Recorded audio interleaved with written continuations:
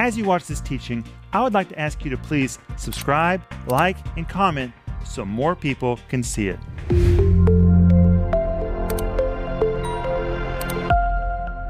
Welcome to Home Group. My name is Rick Runner, and tonight we're going to wrap up our teaching about the Holy Spirit. We've been teaching about the 10 things the Holy Spirit does in our lives, and last night and tonight we've been looking at different things about the Holy Spirit. For example, last night we talked about how not to grieve the Holy Spirit. And tonight we're going to take it one step further. It is going to be so rich tonight. But I want to welcome Denise and Paul and Joel. You guys look great tonight. Thank you. And you look pretty good yourself. I've been wearing the same color shirt every night this week because it finally got warm in Moscow, so I'm wearing a short sleeve shirt. Praise God. And I only have black short sleeve shirts. So sorry, guys. But Denise, you look really pretty in your green. Thank you. Well, I brought color to the set. Well, I'm glad because the rest of us are not very colorful tonight, but we are in our personalities. Oh, yeah. But are you guys ready? We are ready. Let's go back to James chapter 4. I want to pick up where we were last night, where James was talking about grieving the Holy Spirit, doing what is wrong. And tonight I want us to go back to verse 4 because James says something really important. He's talking to these Christians that are flirting with the world. And when you come to James 4, verse 4, he continues to say, "Whosoever therefore will be a friend of the world is the enemy of God." Those words "will be," we saw last night, are translated from the Greek word boulomai, which means counsel. And here it's a picture of self-counseling. It's, for example, we gave this example last night. Somebody who knows that there's a lot of filth and smut and sexual situations in a movie, but everybody else is going to the movie, everybody else says it's good, so they kind of talk themselves into, well, probably I shouldn't go, and, I really don't approve of those things, but they talk themselves into going and watching that. Well, when you sit in that theater and watch all of that, not only is it bad for your mind, it grieves the Holy Spirit in you. It's self-counseling. Self-counseling yourself that it's okay to do something you shouldn't do, or self-counseling yourself that you're justified to feel the bad things you feel. Self-counseling. Whosoever will talk himself into being a friend of the world, now here it is the enemy of God. I'm going to teach on the word "is." What? So you've got to be kidding. You're going to teach on the word "is." I am. There's a Greek word for "is"? The word "is" that is used here means constitutes himself to be the enemy of God. Wow. Which means when you do what is worldly or wrong, you put yourself on the wrong side with God. You make yourself the enemy of God.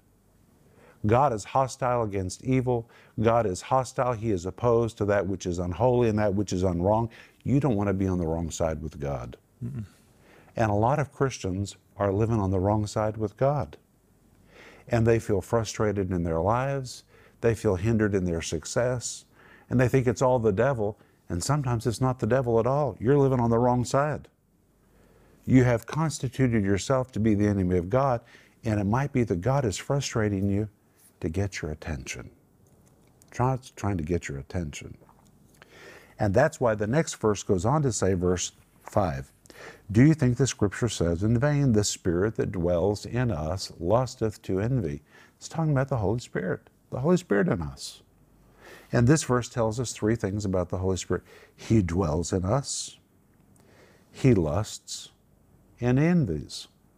Well, the word dwell, the Greek word katoikeo, is a compound of the word kata, which means down, and the word oikos, which is the Greek word for a house.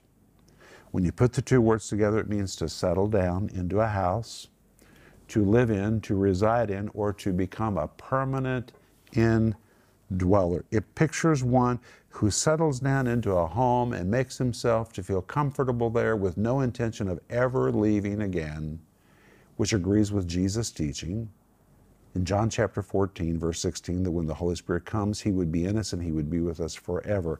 But the Holy Spirit confirms what we have already seen, that the Holy Spirit indwells us. We're His home. We're not a hotel. We're His home.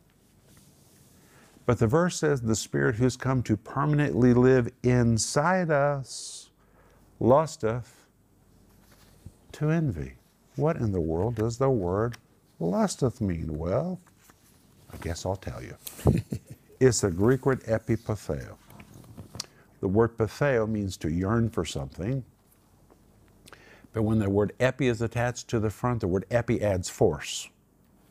So it describes an intense desire, a craving, a hunger, an ache for something, a yearning for something, a hankering for something. It could be actually translated a longing or pining for something, to strain after, to greatly desire, to have a strong affection. Listen to this. The word lusted, the Greek word epipatheo, depicts a fervent passion or even an obsession to have something and to possess it. It is actually the word used to describe a man who has an addiction to some kind of drug or chemical. His addiction is so intense that his body is bent over in convulsions, yearning and craving for his next fix. That is the word lusteth. Isn't that amazing? That's pretty strong. But in this verse, it's used in a positive sense to describe the Holy Spirit inside me and inside you. And according to James chapter 4, verse 5, the Holy Spirit inside us, the Holy Spirit's craving, he's pining, hankering, yearning, bent over, hankering to have something. He's obsessed with it. What does he want? He wants me. He wants you. Last night, Denise was talking about the Holy Spirit being a lover on the inside. He is. And the Holy Spirit's desire is to have us and to have us completely. Now, what I've learned and Denise have learned and we've all learned is it doesn't matter how much you surrender to the Holy Spirit today, tomorrow he's going to ask for more. He's addicted to us. He's in us for us. And his desire is to possess us and to possess us completely. And every day he says, I have to have more. I have to have more. I want more of you. I want more of you today than you gave me yesterday. The next day, here's something else of yours that I want. And it's an amazing exchange because as we surrender ourselves to him, he fills us. And that's what the Bible calls sanctification. We receive the sanctifying presence of the Holy Spirit. We yield, he fills. We yield, he fills. We yield, he fills. And every day, he's pining over us, saying, I want that attitude. I want that relationship. I want that talent. I want that thought. He is literally lusting over us. And the verse goes on to say, lusteth to envy. What does the word envy mean? It is a Greek word pithonos. It's very hard to pronounce. You should see it in Greek. It depicts jealousy, and literally, it depicts a hostile feeling towards someone else because of an advantage, benefit, or position that other person has achieved. This is a deeply felt grudge due to someone possessing what he wishes was his own. It denotes the malice or envy, the emotions of a man or woman who realizes their spouse is committing adultery. He bears malice in his heart toward the offender. He is upset with a romantic bandit. He is envious of that relationship. But the word envy that is used here does not depict one who says, well, I'm hurt and I'm out of here. It depicts one who sets about to put the relationship back in order again. I'm going to take my spouse out of the hands of that romantic bandit and bring this relationship back where it needs to be with me. One who takes action, but he's very upset because his spouse or her spouse has given their heart to somebody else, which means when we're worldly and we give our heart to something else, the Holy Spirit sees himself like a jealous lover, and he immediately moves into action to deliver us from the romantic bandit so that our focus is returned to him. Wow. And when you put all three of these together, the Holy Spirit dwells in us, the Holy Spirit lusts in us, and the Holy Spirit has envy. Make no mistake, the Holy Spirit is very intentional. And if we've given any part of ourselves to something else or to someone else's control, the Holy Spirit will swing into action like a jealous lover to deliver us out of the clutch of that other thing and bring us back into relationship with Him. And that is why the verse goes on to say in verse 6, but He gives more grace. This means if we're not doing what is right, God's going to cause grace to swing into action, and God's going to do for us what we're not doing by ourselves. God is literally saying, if you're not going to come back by yourself, then I'm just going to move on your behalf. He gives more grace. Wherefore He saith, God resists the proud, but gives grace unto the humble. The word proud represents the Christian who is not going to come back on his own. And this verse says, God will resist a stubborn Christian. Resist? The Greek word, antitasomai, it means to arrange oneself against and to methodically oppose. It is a military term that depicts a strategic plan of opposition intended to bring a situation under control. The use of this word in the context of this verse tells us God will arrange Himself against an erring believer. He will strategically oppose any Christian who is out of balance and off course in order to bring them back into relationship. In other words, if you're not going to come back by yourself, then I'm going to swing into action and do what I have to do to get you back in the right position with me. That is how much He loves us. Mm-hmm. And what I've learned over the years, of course, the devil hinders us, the devil opposes us. But if we ever come to a moment where we feel like we're being hindered in our ministry, I don't scream devil, first of all. Mm-hmm. First thing I do is look at me. Am I doing anything that the Lord's trying to get my attention? God's for us. The Bible says if God be for us, who can be against us? God is for us. But one of the ways God is for us is sometimes to get our attention. That's an act of mercy. God gives more grace. His grace swings into action. If we're not going to come by ourselves and wake up to what we're doing wrong, sometimes God will just do something to get our attention. And this verse says, God resists the proud, which means He strategically arranges Himself against in order to bring a situation under control. That is amazing. It is. It's amazing. You always say that it's easier to self-correct than be corrected. Oh my goodness. I would much rather self-correct. And the Holy Spirit will help you be self-corrected. Paul, do you have any comments? Next 2 Sundays, you'll be preaching in church. Please speak about what you've been talking about here in the home group. You want me to do that? Yeah, that would be wonderful for the church, especially in preparation for Pentecost. I will sure do that. Thank you. Romans 6:16 talks about the fact that we have a choice, who to be a servant to. Know ye not that to whom you yield yourselves servant to obey, his servants you are to whom ye obey. So we have a choice in the matter. This what you're talking about here in James and in Romans 6:16, it proves that we have a choice in the matter. And we have to make the choice to continue to obey Jesus, to continue to obey the leading of the Holy Spirit.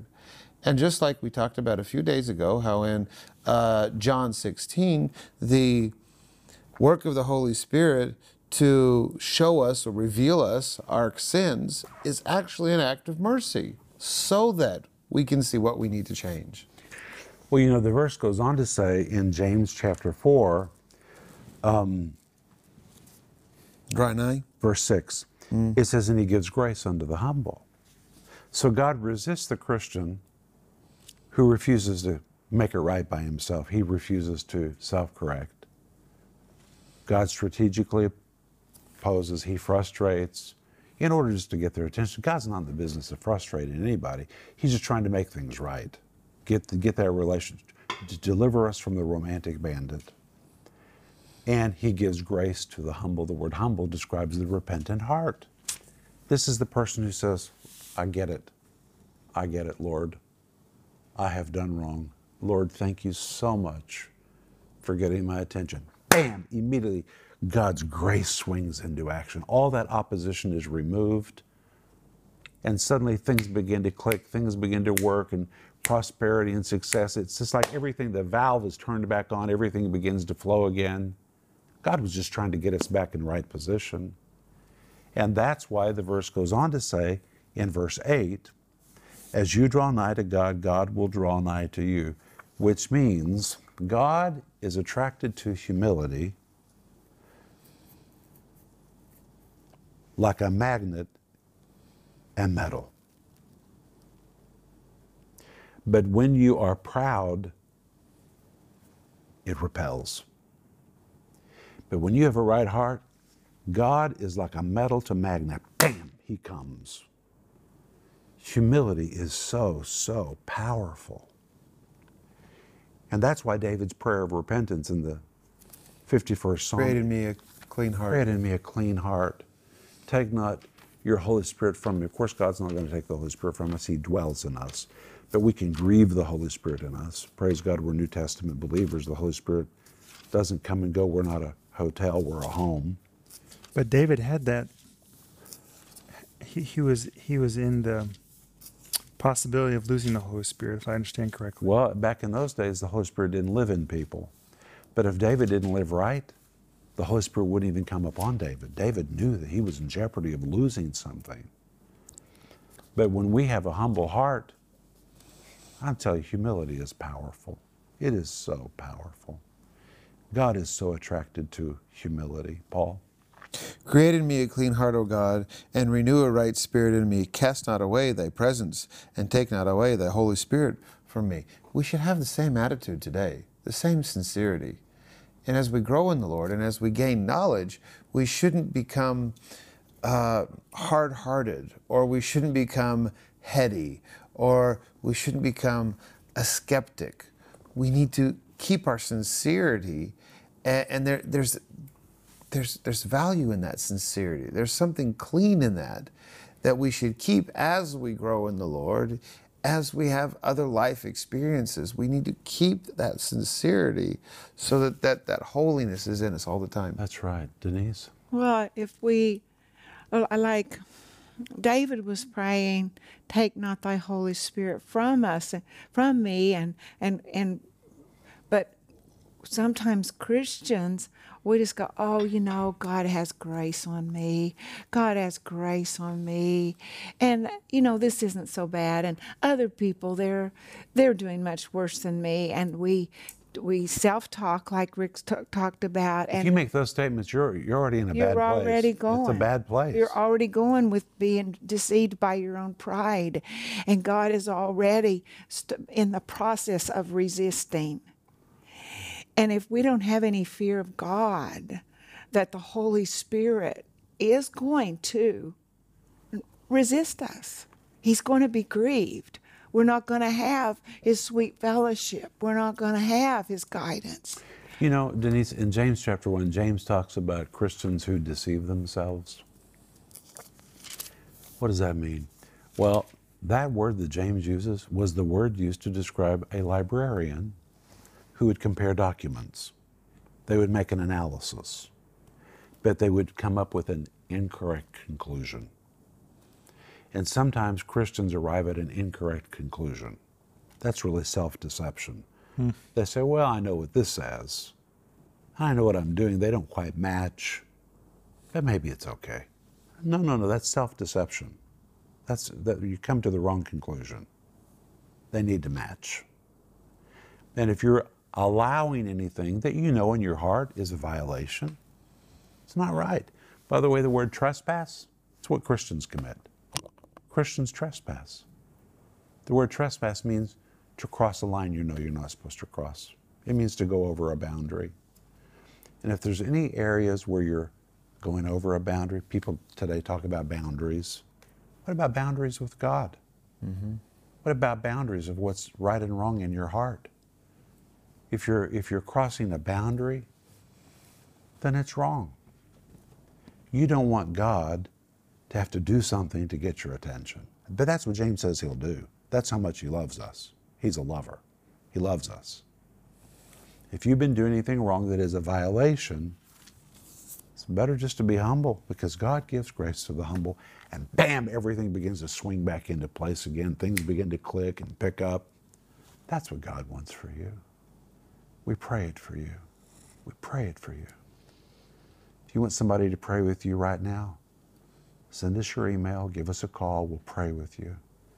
We speak the blessing of God to you. We want you to enter into a marvelous, wonderful, experiential partnership with the Holy Spirit. We're out of time. We'll be back on Monday, but this has really been great. We'll see you Monday. Bye-bye. If that teaching helped you, would you please subscribe, like, and comment so more people can see it?